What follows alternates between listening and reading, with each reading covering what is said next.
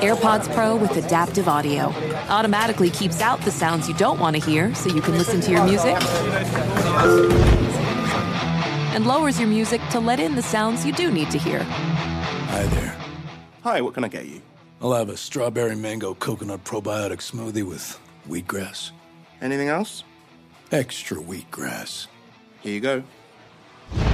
AirPods Pro with adaptive audio. Available on AirPods Pro 2nd generation when enabled. Hey everyone, want to talk to you about our friends at Squarespace. If you're running a business and you are using Squarespace, that means you have access to great analytics. You can use insights to grow that business, learn where your site visits and sales are coming from, and analyze which channels are most effective. You can improve your website and build a marketing strategy based on your top keywords or most popular products and content. Just go to squarespace.com/stuff for a free trial, and when you're ready to launch, use the offer code STUFF, STUFF, to save 10% off your first purchase of a website or domain. Welcome to Stuff You Should Know from HowStuffWorks.com.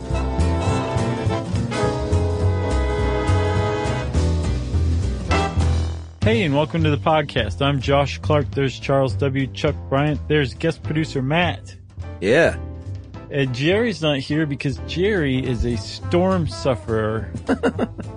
Yeah, how did you fare? It's pretty good. I mean, power was out for a little while, cable was out for a little bit. Nothing bad. Yeah, we're talking about Irma. If this is obviously in the future. Right. There may be another hurricane by then for all we know. Yeah, well, Jose's starting to circle back around, I think. Yeah, that's what I see. But yeah, Irma came through Atlanta, which is weird for a hurricane and then eventually tropical storm to reach that far inland. Right. And I was kind of like, well, we get bad thunderstorms in Atlanta. We'll be fine. Right. Didn't make, I bought some extra milk for the kid but I didn't go nuts with, prepper style, stuff. Right. But, it was surprisingly scary. I'm here to tell you. Were you scared? Yeah. I mean, there was in our part of Atlanta got hit the hardest. Yeah. Sort of the East Lake, Decatur, Kirkwood, DeKalb County area. Right. And there was one moment where the trees, and we have all these old, Atlanta, for those of you who don't know, is a city built in the middle of a forest. So there are these old oak and pine trees that apparently have shallow roots from past droughts and things. Right, because the roots kind of come toward the surface to get as much water. It's just not good. Yeah, and I was kind of wondering, us, we like to just sort of study things in general. Mm-hmm. And I was looking at these trees swaying, and I was wondering about the physics of an uprooted tree, and then it's probably and the roots give. Right. And every time it swings, it probably just gets a little more unstable. Yeah. And then the big gust. And then.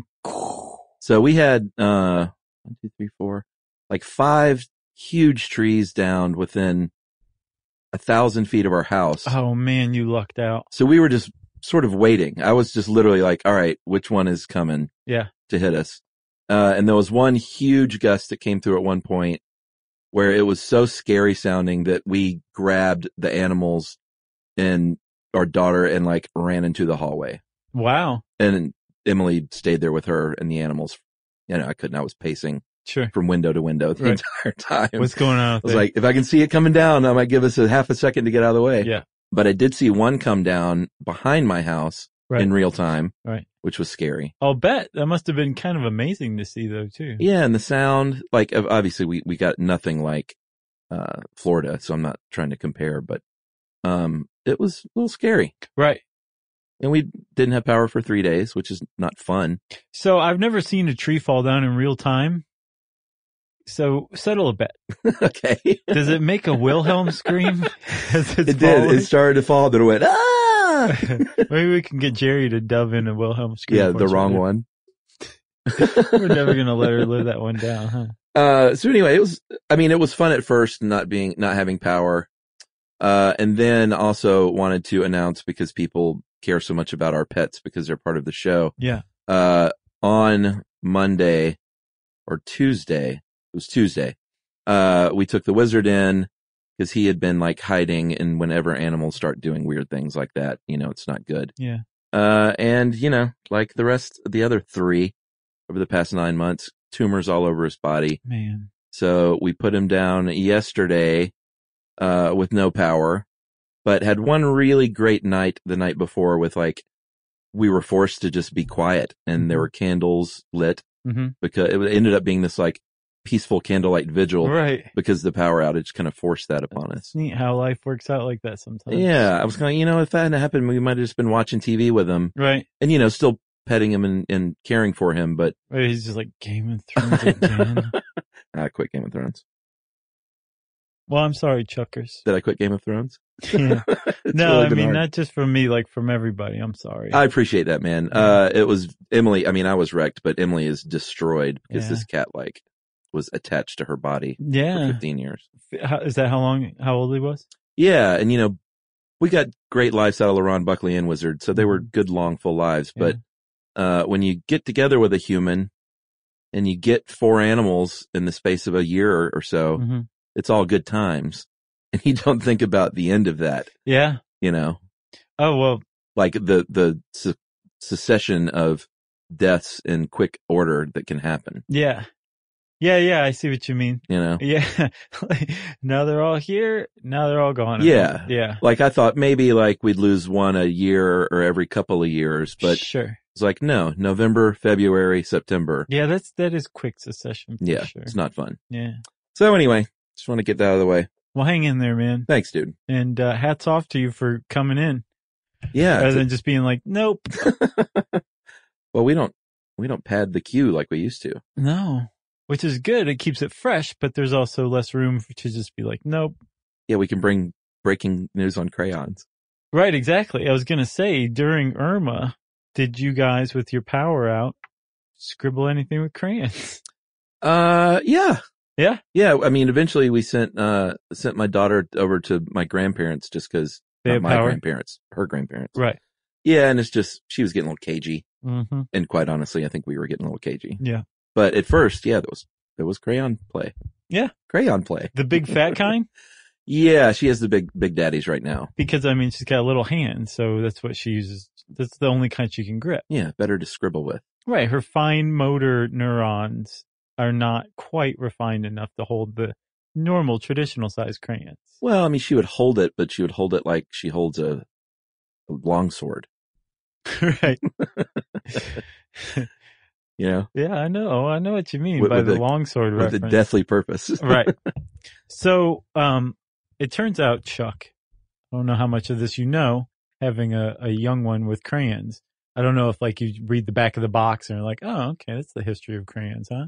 Oh, is it on the back of the box? Maybe. I don't know. I don't even know. I haven't seen a crayon in years, but I have a question for you. Yeah. Is it normal to weep quietly while you're researching crayons? Did you have a nostalgia burst? Yes. Yeah. Man. I mean, just the idea of that box with the logo and the smell of them. We're talking about Crayola crayons, obviously. Yeah. You might as well just go ahead and get that out of the way. And it's really funny because this How Stuff Works article went to great lengths to just be about how crayons work. Yeah. A nice effort. Yeah. But they, still, I mean, it's Crayola that you're talking about in the United States when you're talking about crayons for the most part. Yeah. And so much so that, the author didn't even really talk about Crayola as a company much. Right. And I thought that was wrong. I thought so too. Frankly. So we're going to correct that in the podcast. But I found out from this research that there is a Hydrox Oreo situation going on in the crayon world. Oh no. Prang, which is at best and also ran in the crayon competition, was actually around before Crayola or making crayons. Remember Prang? No. I think they're still around. Prang. Were they the square ones? No, I think they were just an off brand. Okay. But it's like Hydrox. Yeah. Everybody thinks Hydrox is a knockoff. No, Oreo's the knockoff. But better, but the superior cookie. Exactly. Same with Crayola crayons. And Prang's what did we do? Why'd you pick us? I'm sorry, Prang. This is just the reality of the situation that I'm pointing out here. Yeah. I think.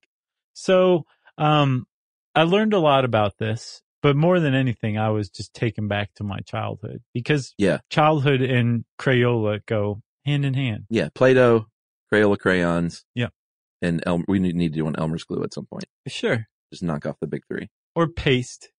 Elmer's paste? I had the purple kind with a pirate on it. Oh. Do you remember that one? Yeah. It was highly edible. So I'm much sure so that not it at all actually- toxic. It made you, no, it wasn't toxic. I Yeah. mean, as far as I know, Right. but it made you want to eat it. Like you wake up and be like, I think I'm going to eat a little of that paste today at school. Yeah.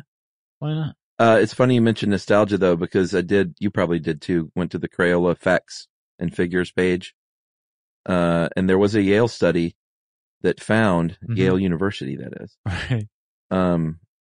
they found that the smell of the crayon, the Crayola crayon, Yeah, specifically. is ranked number 18 on the most recognizable scents for adults, just ahead of coffee and peanut butter. Yeah.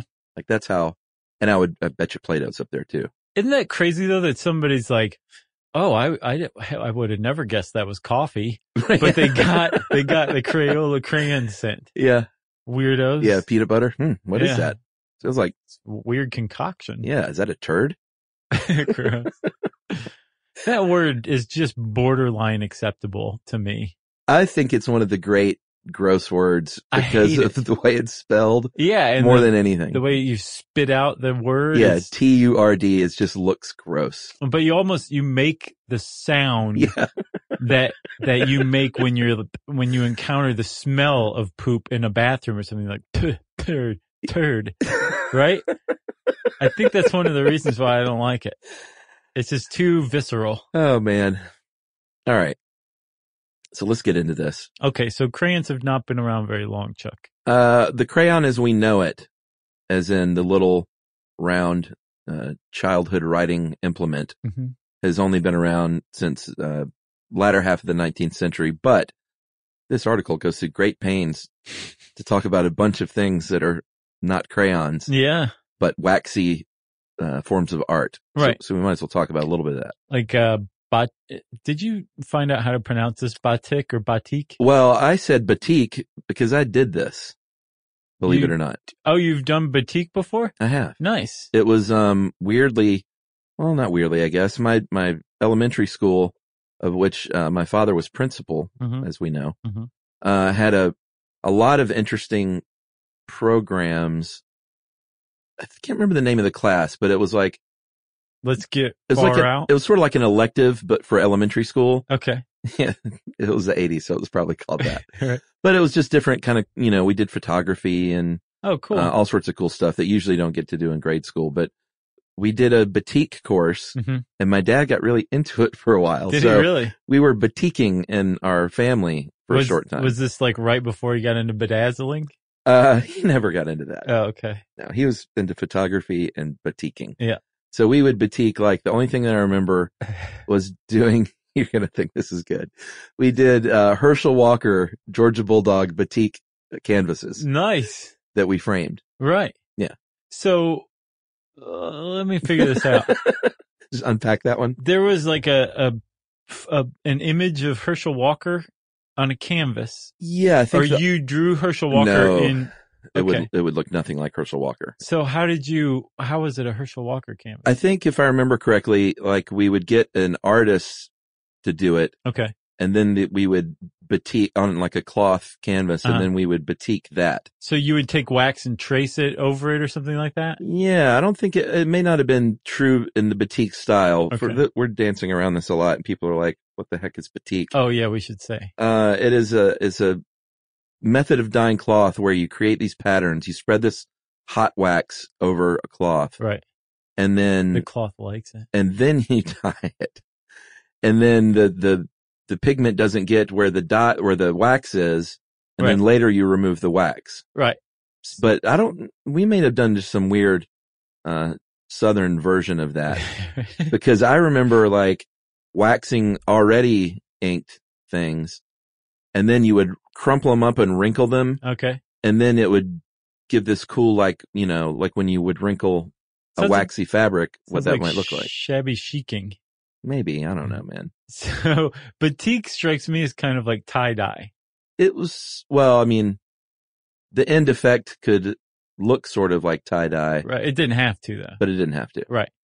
But the point was, and the whole reason it's making an appearance here, Is that it's not like it involves crayons. wax and pigment. Right. So at least 2,000, possibly even as far back as 4,000 years ago, there were people who had put together that you could do cool things with wax and pigment.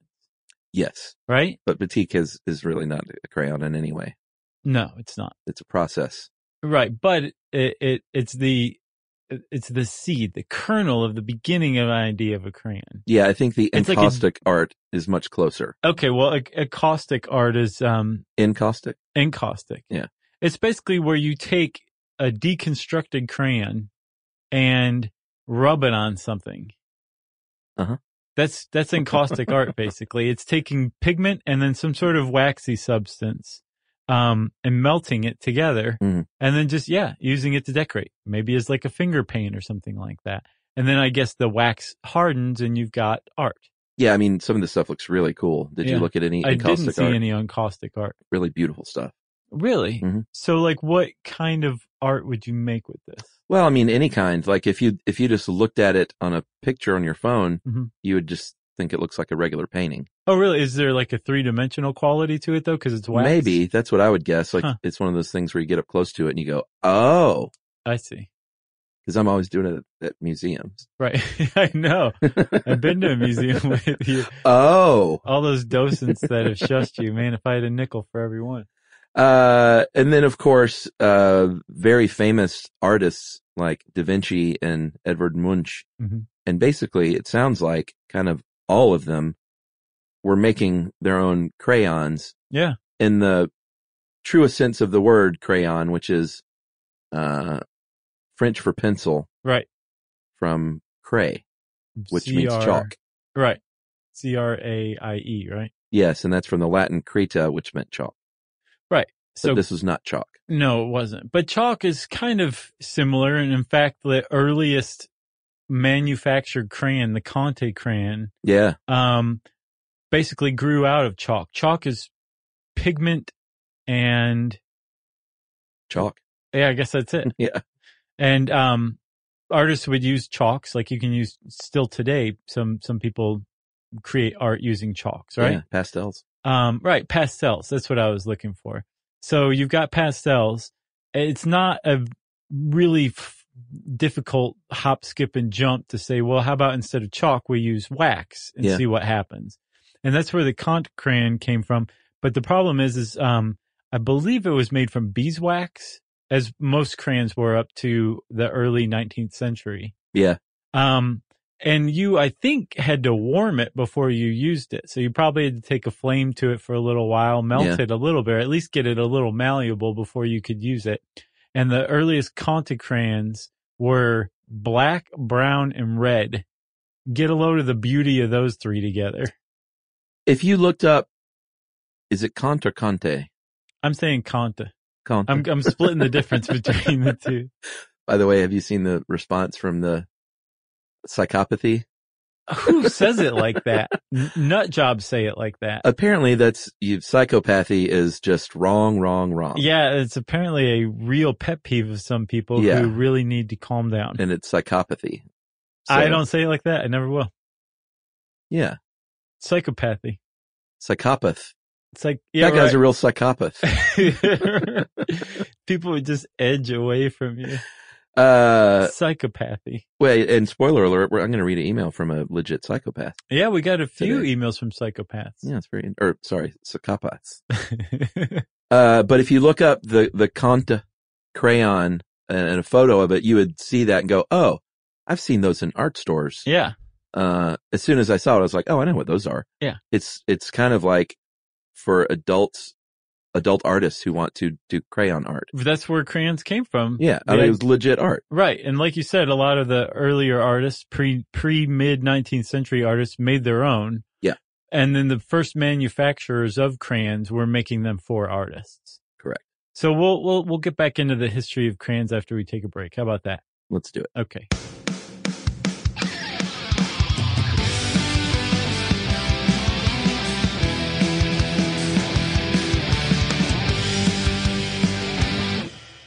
Billie Eilish and Phineas O'Connell, they're with us today on Crew Call.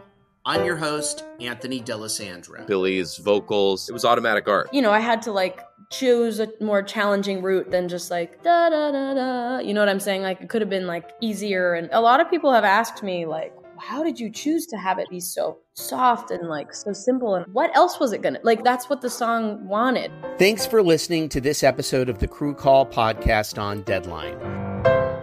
Hey Sarah, I love that spring break vlog you posted on Zigazoo. OMG, you watched it? Yeah, it was edited so well. I think you're so talented. Social media interactions are only positive when you use Zigazoo. Zigazoo is the world's largest and safest social media network for kids. Your kids can upload their content and see what their friends are up to. With Zigazoo, they can create videos, enter to win prizes, and try out the latest dances and trends. There's no commenting, no text messaging, and everything is 100% human moderated. Plus, all community members are real, verified kids just like yours. There are no bots, trolls, or AI. Because Zigazoo is about one thing and one thing only, and that is fun. Try out Zigazoo this spring break and let your kids share your vacation blogs and best edits with their friends safely. Download the Zigazoo app today. That's Zigazoo.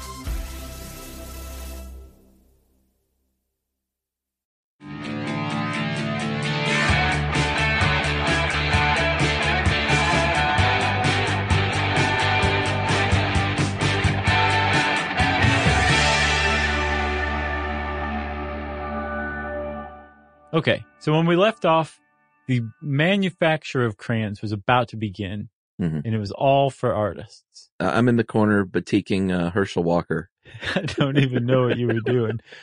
Well, I don't think it was batiking, though. It was definitely batiking. I bet you my dad still has some of this stuff in his basement. Well, can you bring one to work for show and tell? Maybe I will. Okay, I'm going to hold you to that. I'm going to bring it up every episode. So where did we leave off? The modern crayon is in its infancy? So the Conte crayon, is invented, and I think that was the late 18th century. And then by the 1820s, so apparently it's lost to history who actually created the first crayon that we would recognize as a crayon today. Yeah, which surprises me. But this article points out a manufacturer named Joseph Lemercier, who by the 1820s was producing wax crayons. Right. Again, though, these things are beeswax. It is not easy to work with. It was way easier to go to the store and buy them, but once you bought them, it was still kind of a pain to use. Yeah, and I thought this was funny too. There was another company in Germany about 15 years later, J.S. Stadler, that had the same crayons, but they were all encased in wood, which just seemed like a very German thing to do. Right. You know? Yeah. I don't know why, but I don't know. It just struck me as very German. Yeah, I could see that.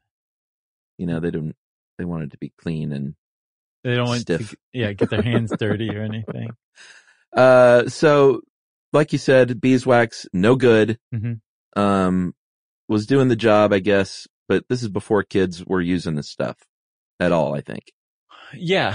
Again, they're making them for artists, but even artists are like, this is not easy to use. Right. If there's one thing that can be traced back to the Industrial Revolution, that depends on the Industrial Revolution, it is the crayon.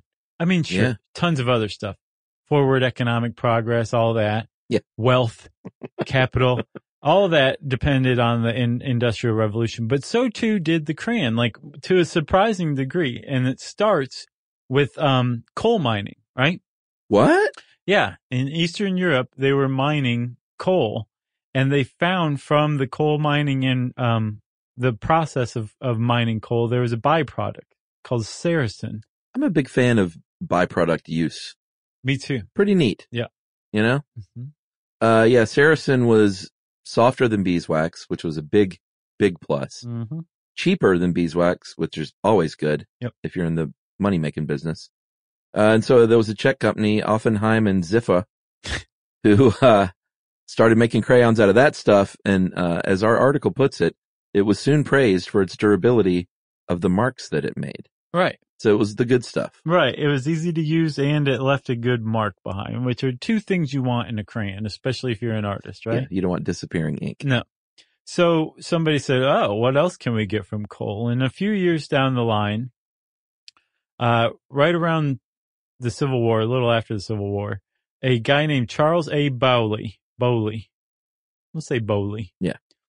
He was a manufacturer from Massachusetts who started using something called paraffin.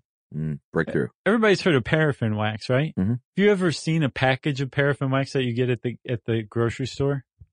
Sure I have. Have you ever noticed that most of the paraffin wax is Gulf brand, the same Gulf that owns the Gulf 76 gas stations? Have not, because it's a byproduct? Yes, and I never knew that until today. I'm like, why would Gulf be into gas stations? Yeah. And wax that you buy at the grocery store? It never made any sense to me. Now I understand, because it's a byproduct of fossil fuel mining. Yeah, like why does Yamaha make keyboards and motorcycles? That's a great question. I don't know that there's an answer to that one. Like diversification, maybe? I would like to be in on that meeting. Like, we're really good at motorcycles, so I'm thinking keyboards. Thinking guitars. Yeah. So I need to look at paraffin in the store. Where is it usually, like in the baked goods or? Yeah, like wherever baking? You'll find like mason jars, that kind of thing. Oh, so like an old country store. No, they have it at the grocery store. You just always walk past it unless you're looking for it. Gotcha. All right, we'll check it out. And it's Gulf usually? Yeah. That's in my experience, it's always Gulf. I bet I've walked past it a million times. I bet you have too. All right, well, I'm going to keep a lookout next time I'm in the grocery store? No, the bell jar aisle. Right. Wait, I think that's probably the baking good aisle. Okay. Yeah, bell jar. Is that right? Uh-huh. Okay. I'm getting on I'm not on my game today, so I appreciate it. It's all right, man. So that was also derived from coal, but I guess now petroleum? Is that? I don't know. Oh, okay. As far as I know, it's a fossil fuel byproduct. Okay. I'm really hedging here. Gotcha. We don't want to get into the ins and outs of the Gulf Corporation. Right. So that was when Boley struck gold, and everyone, Black gold. Yeah, everyone was like, this is the stuff. This is even better than Saracen. Mm-hmm. And he said, all right, take these and make them into pencils. Right. He was the first one to make round crayons that we would recognize now as crayons. Yeah. He was the guy. And this was around the Civil War in the United States. Yeah. So couple this with, post-Civil War industrialization, like you were talking about. Mm-hmm. And then couple this with, this thing that was happening in the country, which is, well, hey, maybe we should start, instead of sending kids out in the fields when they're 6, right. Maybe we should start educating them a little earlier in life. And kindergarten was born. Yeah. Again, though, from industrialization. Yeah. Because they not didn't only need to be out in the fields as much, I guess. Huh? They didn't, and they needed to be prepared for a life outside of the fields, which school would prepare them for. Yeah, pre-factory work. Right. I actually saw a really interesting article once that basically said, like, schooling is, at the very least initially, was meant to prepare you for long periods of monotonous work, basically busy work, that you were being prepared for life in the factory by being having that inculcated in you, like that level of patience and just saying, getting like, up every day and going to a place. Right. And then just like doing the same thing. Yeah. It's just kind of a droney kind of thing that schooling was preparing you for factory work. In Interesting. But they made school too fun. They did. Eventually, because I was one of those kids who kind of liked school for the most part. Well, if your dad was leading batik classes. Yeah, exactly. I can see how you would, right? Dude, we were rappelling off of mountains in my elementary school. Yeah. That's not how they initially viewed it. No. You probably don't do that today either. No, I think you hit it at just the point where school had gotten more fun than originally planned. Right. But much more dangerous than is allowed today. Oh yeah. You know? For sure. All those, like that parental slip or the permission slip. Mm-hmm. I don't think that holds water legally anymore. Probably not. I think that's one step of like 15 to be able to go on a field trip. Yeah. Days. It was like literally your child will be going down a mountain via rope, as taught by your principal. And it was on a piece of paper that was like cut into thirds. Right. Right. It wasn't even an 8x10 piece of paper. Yeah. Or 8.5 by 11. And there's an asterisk that said principal does not know what he's doing. But what I was saying ultimately was that was industrialization. So Yes. coal mining industrialization led to the Byproduct. paraffin wax, Yeah. right? Industrialization, getting kids prepared for factory work, led to school. Uh-huh. And in school, they wanted crayons. Yeah. So that led to the creation of crayons. And then industrialization itself, mass producing crayons, led to the rise of crayons, and specifically Crayola crayons. Yeah, and why did they love them in school? Because they didn't make a big mess. Right. It's not like paint that, if you've ever been in a kid's class of paint, you know what happens there. Man, remember wearing like your dad's shirt backwards as like a smock? Yeah. Yeah. It's just no muss, no fuss. It's a very, very tight, handy little clean product for a kid. It is. To use. Yeah. The problem was, like you said, a lot of these things were toxic. Oh yeah. At the time. So there was a company called Binney and Smith, and Binney and Smith, you would love them, Chuck, if you like reusing stuff. Yeah, they were cousins, right? I believe. I think so. Were they? Yeah. But they were big time into like finding byproducts of stuff and finding new uses for it, right? Hey, Benny, what are you going to do with that? You're gonna eat that sandwich? You're gonna eat the rest of that? Sure, Smith. So they had a patent on an iron oxide red that most farmers used in their barns. Yeah. That's how they really started to make their money. They came up with a true black, a carbon black that was used again as a byproduct of something or other. I don't know. But they already had crayons in use. They used them to mark their own shipments in their factories and their warehouses. Yeah. But Mr. Binney's wife, Alice, was a teacher, and she said, "Hey, you guys should start manufacturing these." Well, they were already in the pigment business, so it made sense. Right.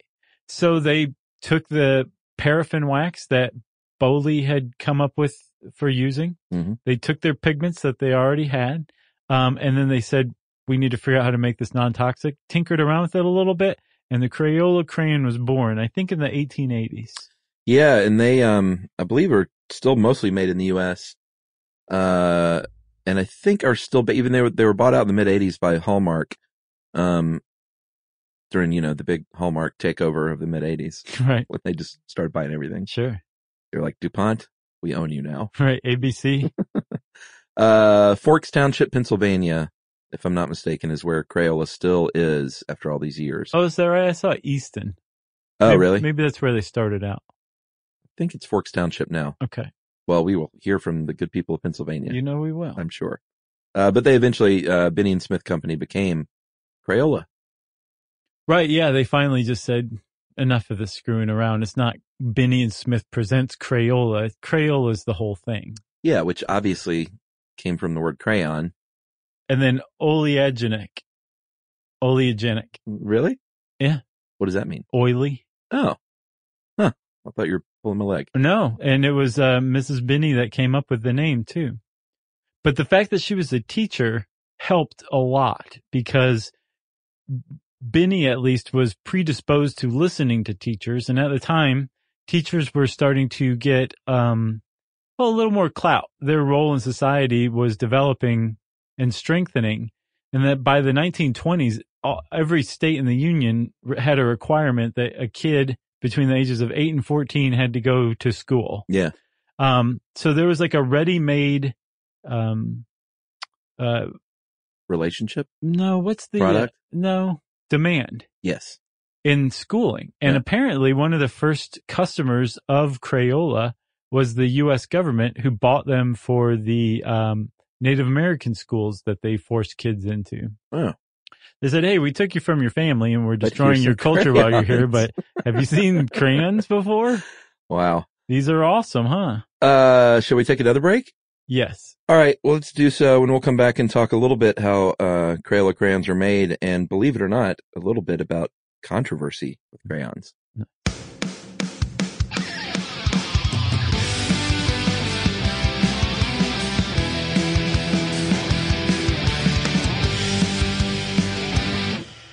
Hi, I'm Antonia Blythe, and this is 20 Questions on Deadline. Joining me today is Alison Brie.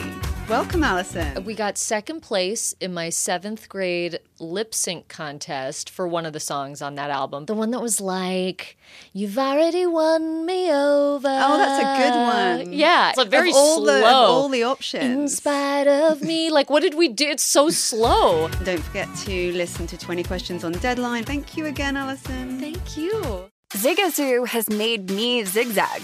What I mean by that is I swore I would never let my kids on social media, but now I'm setting them loose on Zigazoo. Before I found Zigazoo, I believed all social media was inappropriate for kids. But I feel great about my kids being on Zigazoo. Videos are moderated by actual people before being added to the feed. Zigazoo is a space for kids to post videos they've created and to share them with other kids just like them. And since there are no comments or messaging, you don't have to worry about mean comments on your kids' videos. And you need parental consent before joining Zigazoo. Bottom line, it's a space that prioritizes data safety for kids. Oh, but don't take my word for it. Zigazoo is KidSafe COPPA certified. So, weigh everything Zigazoo has to offer. Maybe you'll zigzag too. Zigazoo, a social network for kids. Download the Zigazoo app today.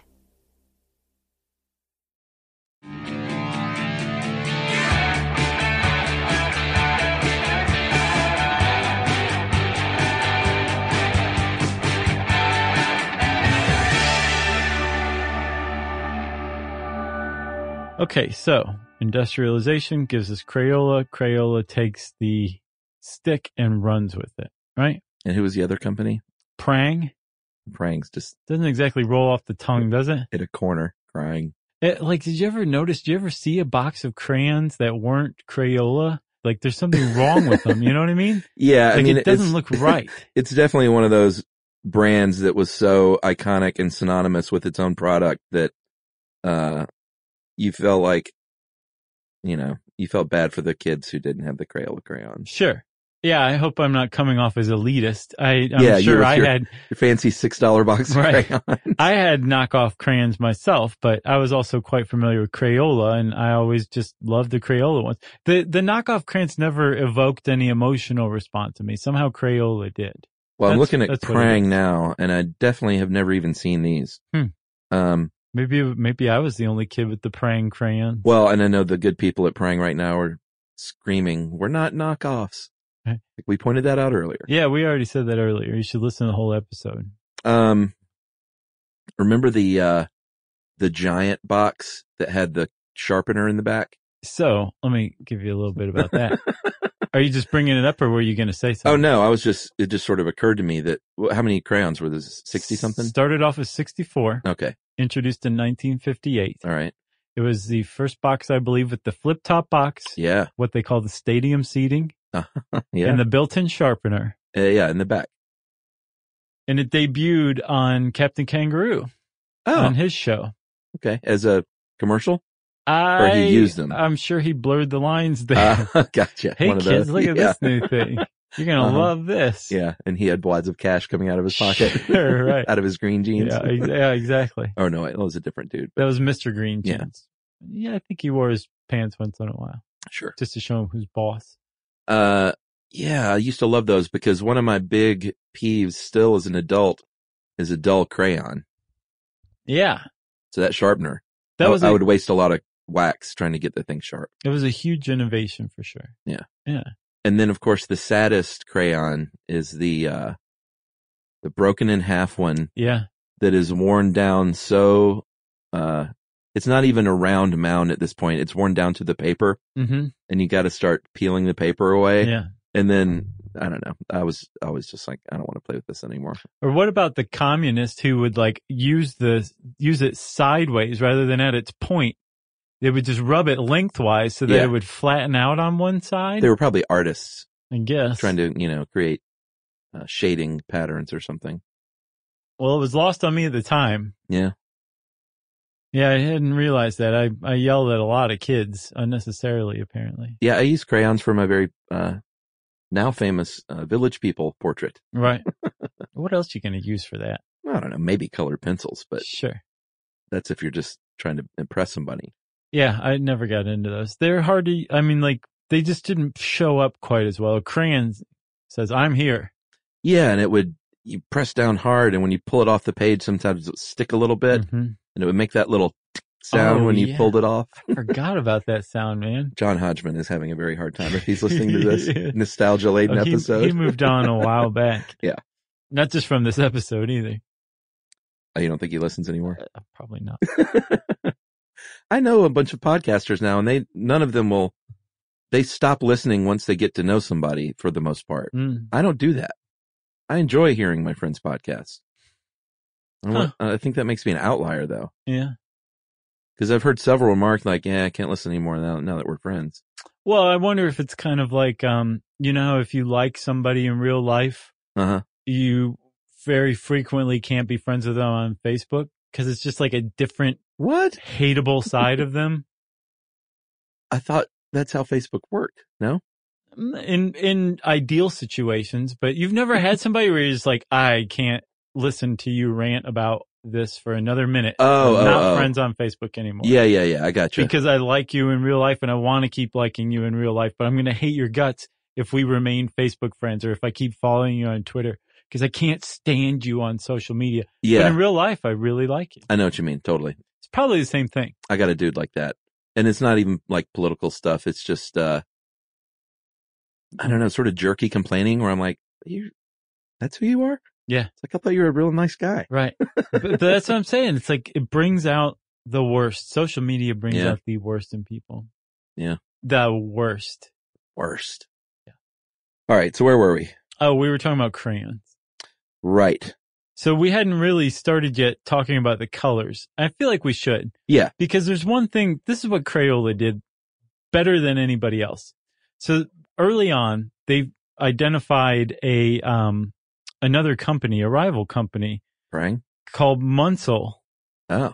And Munsell made really high-end crayons for artists.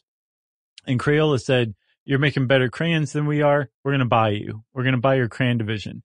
So they adopted the techniques and the pigments that Munsell made. But Munsell, since they were gearing themselves toward artists, their packages would say like 5 intermediate hued, medium chrome, medium value artist crayons. Right. And so instead of having keeping the Munsell words, which would be like medium reddish blue or something like that, they would change the name to plum. Right. And then they would use other great names like periwinkle, dandelion.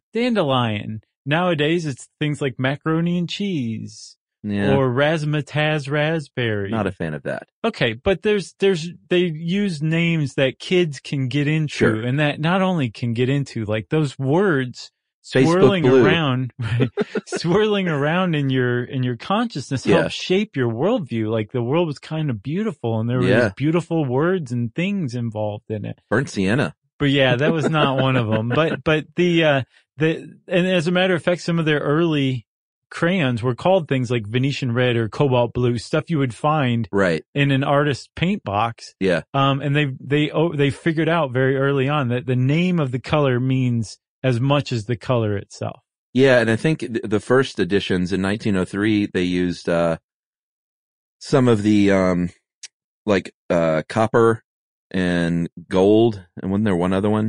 Silver. Yeah. Silver, of course. And they didn't use any other metallics till the 1980s. Right. I guess they had it covered there, but I think you're right. The naming, I mean, that's also gotten them into a little bit of trouble. We talked about a little controversy. Yeah. And you didn't think about this when you were a little kid in the 70s and 80s. Well, not as a little white kid. No, we're more forward thinking society now. Definitely. So when hold on. Say that again.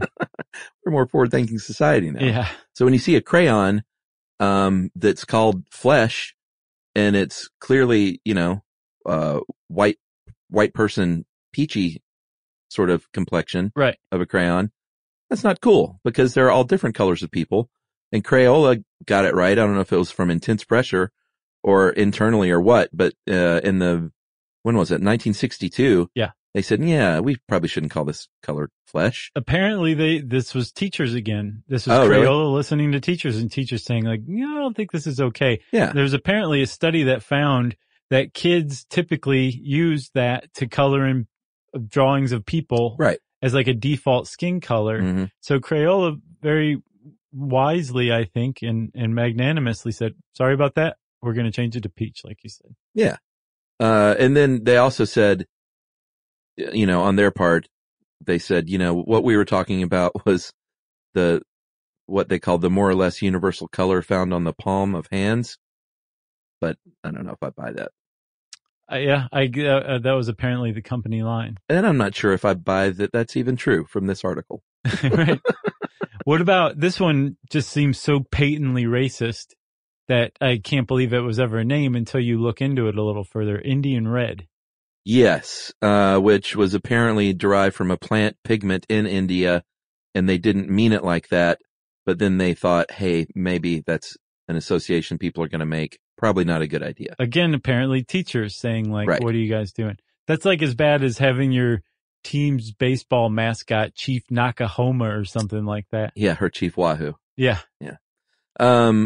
They changed Indian red to chestnut in, Which I say like. what year. I Yeah, think chestnut. It's very nice. It's a great name. No, Bert Sienna.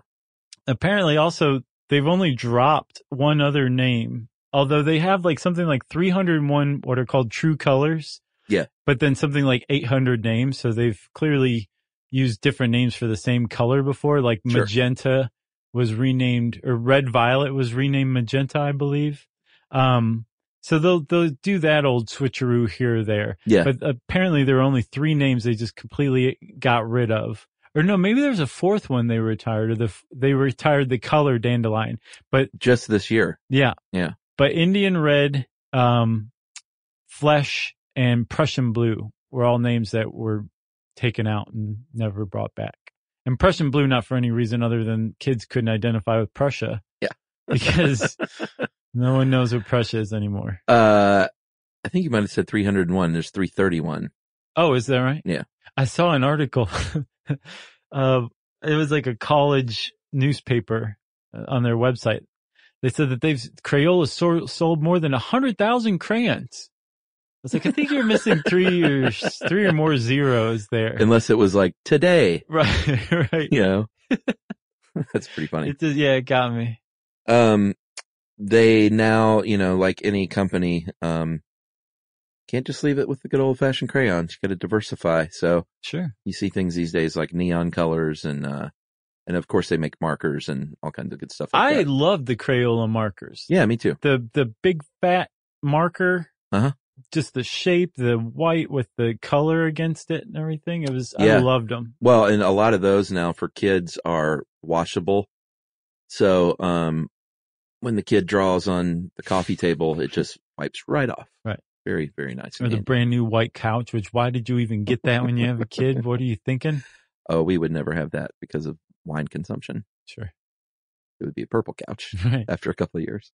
It'd be magenta. I've got some Crayola facts for you. Well, first, okay, go ahead. No, you go ahead. No, you go ahead. The largest one, of course, any iconic brand like this is going to make a super giant one put on display somewhere. Oh, they did that, huh? Yeah, Big Blue. And it's kind of neat the way they did it, though. They took 123,000 old blue crayons that they gathered from kids all over the country, and they melted those down into Big Blue. Oh, that's cool. Giant 1,500-pound crayon. That's a great fate for some used-up crayons, Yeah, make $3 billion a year, not 100,000. I don't know what that guy was thinking. I don't either. Maybe they meant a minute, or they left off. There was something missing from that sentence. I think for so. Sure.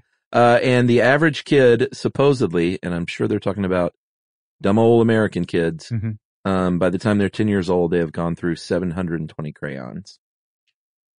Crayola brand crayons. Wow, that's a lot. Yeah, we probably could have gotten some dough out of these guys. Well, maybe we should retroactively. Isn't that how it works? Yeah, we get money out of Crayola and we get sued by Prang. Right. And then it all just comes out to zero. Right, we give Prang our Crayola money, yeah. Yeah. So, Crayola apparently also did a survey to find out what the top 10 colors are of all time. Oh, yeah? Blue. Sure. That's my favorite color. but my favorite crayon is probably violet. Oh, okay. Just the whole concept of it. Yeah. That's number 3. Violet is number 2 is red. Green is 4. Carnation pink is 5. Black is 6. Just straight up black. You like the black crayon, huh? Well, that yeah. was for drawing lines. Yeah, to me. outlining things. Okay, Very well, that important. would make sense. I got it. Turquoise blue. Mm-hmm. Blue green. Yeah. Periwinkle. Yeah, nice name.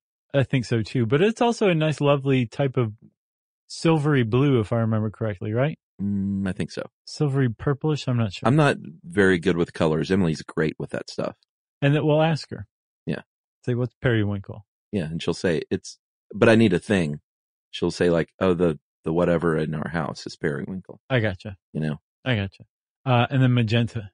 Yes. Not big on magenta. Eh. I think that's it, Chuck. What's your favorite of all time? I don't know. I don't think I have a favorite color of crayon, or maybe at all. I see. I like black. Okay, we'll go with that. Johnny Cash. I do have one more thing. It's funny that one thing that we usually do is look at just when we're searching things online, we'll look at news, right, just to see if there's anything breaking. Right. And believe it or not, I looked at Crayola, mm-hmm. and it was an 8-minute old story. Wow. Breaking story. That is breaking. Right before we recorded. Not like CNN breaking news, like actual breaking news. That's right. They have, they're releasing a new blue this year. There was some scientists at Oregon State University. Go Ducks. Ducks? No, that's University of Oregon. Ooh, you almost got us killed. Oregon State. The Loggers. Periwinkle Cowboys. In 2009 at Oregon State, they were doing some research trying to discover materials for electronics. Ooh, that's high tech. As often happens, and something accidental occurred. They mixed an oxide with some other chemicals, heated it up, and they discovered a brand new pigment of blue in 2009. YINMN. Yinmen. I'm not sure how it's pronounced. That's not very marketable. But it's sort of cobalty. I like cobalt blue. Yeah, this is very vivid blue. Wow. And we should do something on pigments at some point, because it's just weird to me that they could say like, no, this is a brand new color. Right. Yeah, but they did. Let's definitely do that. That'd be kind of interesting. Yeah. The science behind that. So Crayola is making this Yinmen into and they outsourced it. They've let kids vote. Many entrants to this name, and they are naming it Bluetiful. Oh. I know, right? Yeah, it's like get your color naming staff back. Get the team back together, Crayola. Yeah, Bluetiful is what happens when you ask 10,000 6-year-olds. Right. So Bluetiful's coming out just in time for the holiday season. Nice. Well, there you go. That's crayons, specifically Crayola crayons. Sorry for the buzz marketing, but we couldn't help it. Did we get Oregon State? They're the Cowboys, right? No, that's the Oklahoma Beavers. State. Beavers. Thank you, guest producer Matt, for looking it up. I like Periwinkle Cowboys. Yeah. Well, if you want to know more about crayons, go get some crayons. Break them open and smell them. It'll tell you everything you need to know. And in the meantime, it's time for listener mail. And I also want to say to the good people of praying, once again, people should support praying. Sure. As well. As the OG. At the very least, go out and diversify your crayon portfolio. Right. You know? Yep. All right. Like Yamaha did with their keyboard. Yeah, and jet skis. That makes a little more sense. At least they knew how to make engines for a motorcycle. Right. Yeah. All right. I'm reading another Satanist reply, but it felt like this one should be read. Okay. Hey guys, I'm a Christian pastor. Oh, I love this one. As such, I hold strong religious convictions, and yet I've always found it incredibly important, both personally and professionally, to learn what I can about other belief systems. So you're doing it right. Restoring my faith in humanity. I want to thank you for the episode on the Church of Satan. It's not an organization that I've taken the opportunity to learn much about, perhaps out of fear or pride, but I found what you share to be very informational. In any study of other belief systems, it is not only important to know what we disagree on, but perhaps just as importantly, what we do agree on. While there are clearly areas where Satanists and I would never agree, there are actually many things that we have in common. In a climate of increased divisiveness, It is important to focus on what we share, not what divides us. Your episode opened my mind and gave me new insight, and for that I am incredibly grateful. Thank you for your show. Please keep up the good work. Isn't that great? Yeah.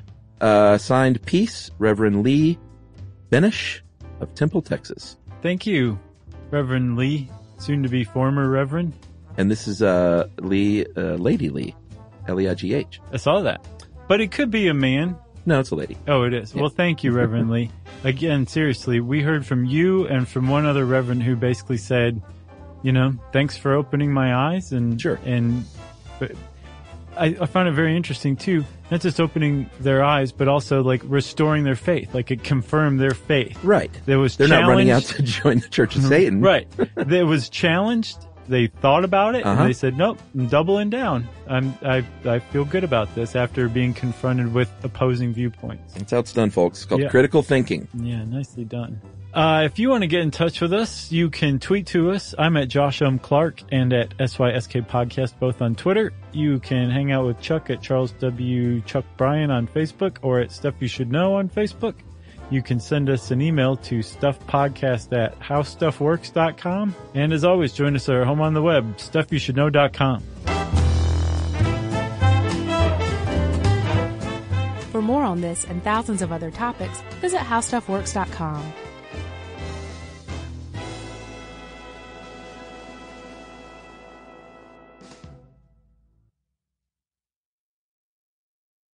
Hey Sarah, I love that spring break vlog you posted on Zigazoo. OMG, you watched it? Yeah, it was so cool. I think you're so talented. Social media is only positive with Zigazoo, the world's largest and safest social media network for kids. In Zigazoo, all community members are verified kids just like yours, and all content is fully human moderated. Try out Zigazoo this spring break. Download the Zigazoo app today. The national sales event is on at your Toyota dealer, making now the perfect time to get a great deal on a dependable new car, like a legendary Camry, built for performance and available with all-wheel drive. You can count on your new Camry to get you anywhere you need to go. Or check out an affordable and reliable Corolla. With a trim for every lifestyle, from the hip sedan to the sporty hatchback, there's a Corolla built just for you. Check out more national sales event deals when you visit buyatoyota.com. Toyota, let's go places.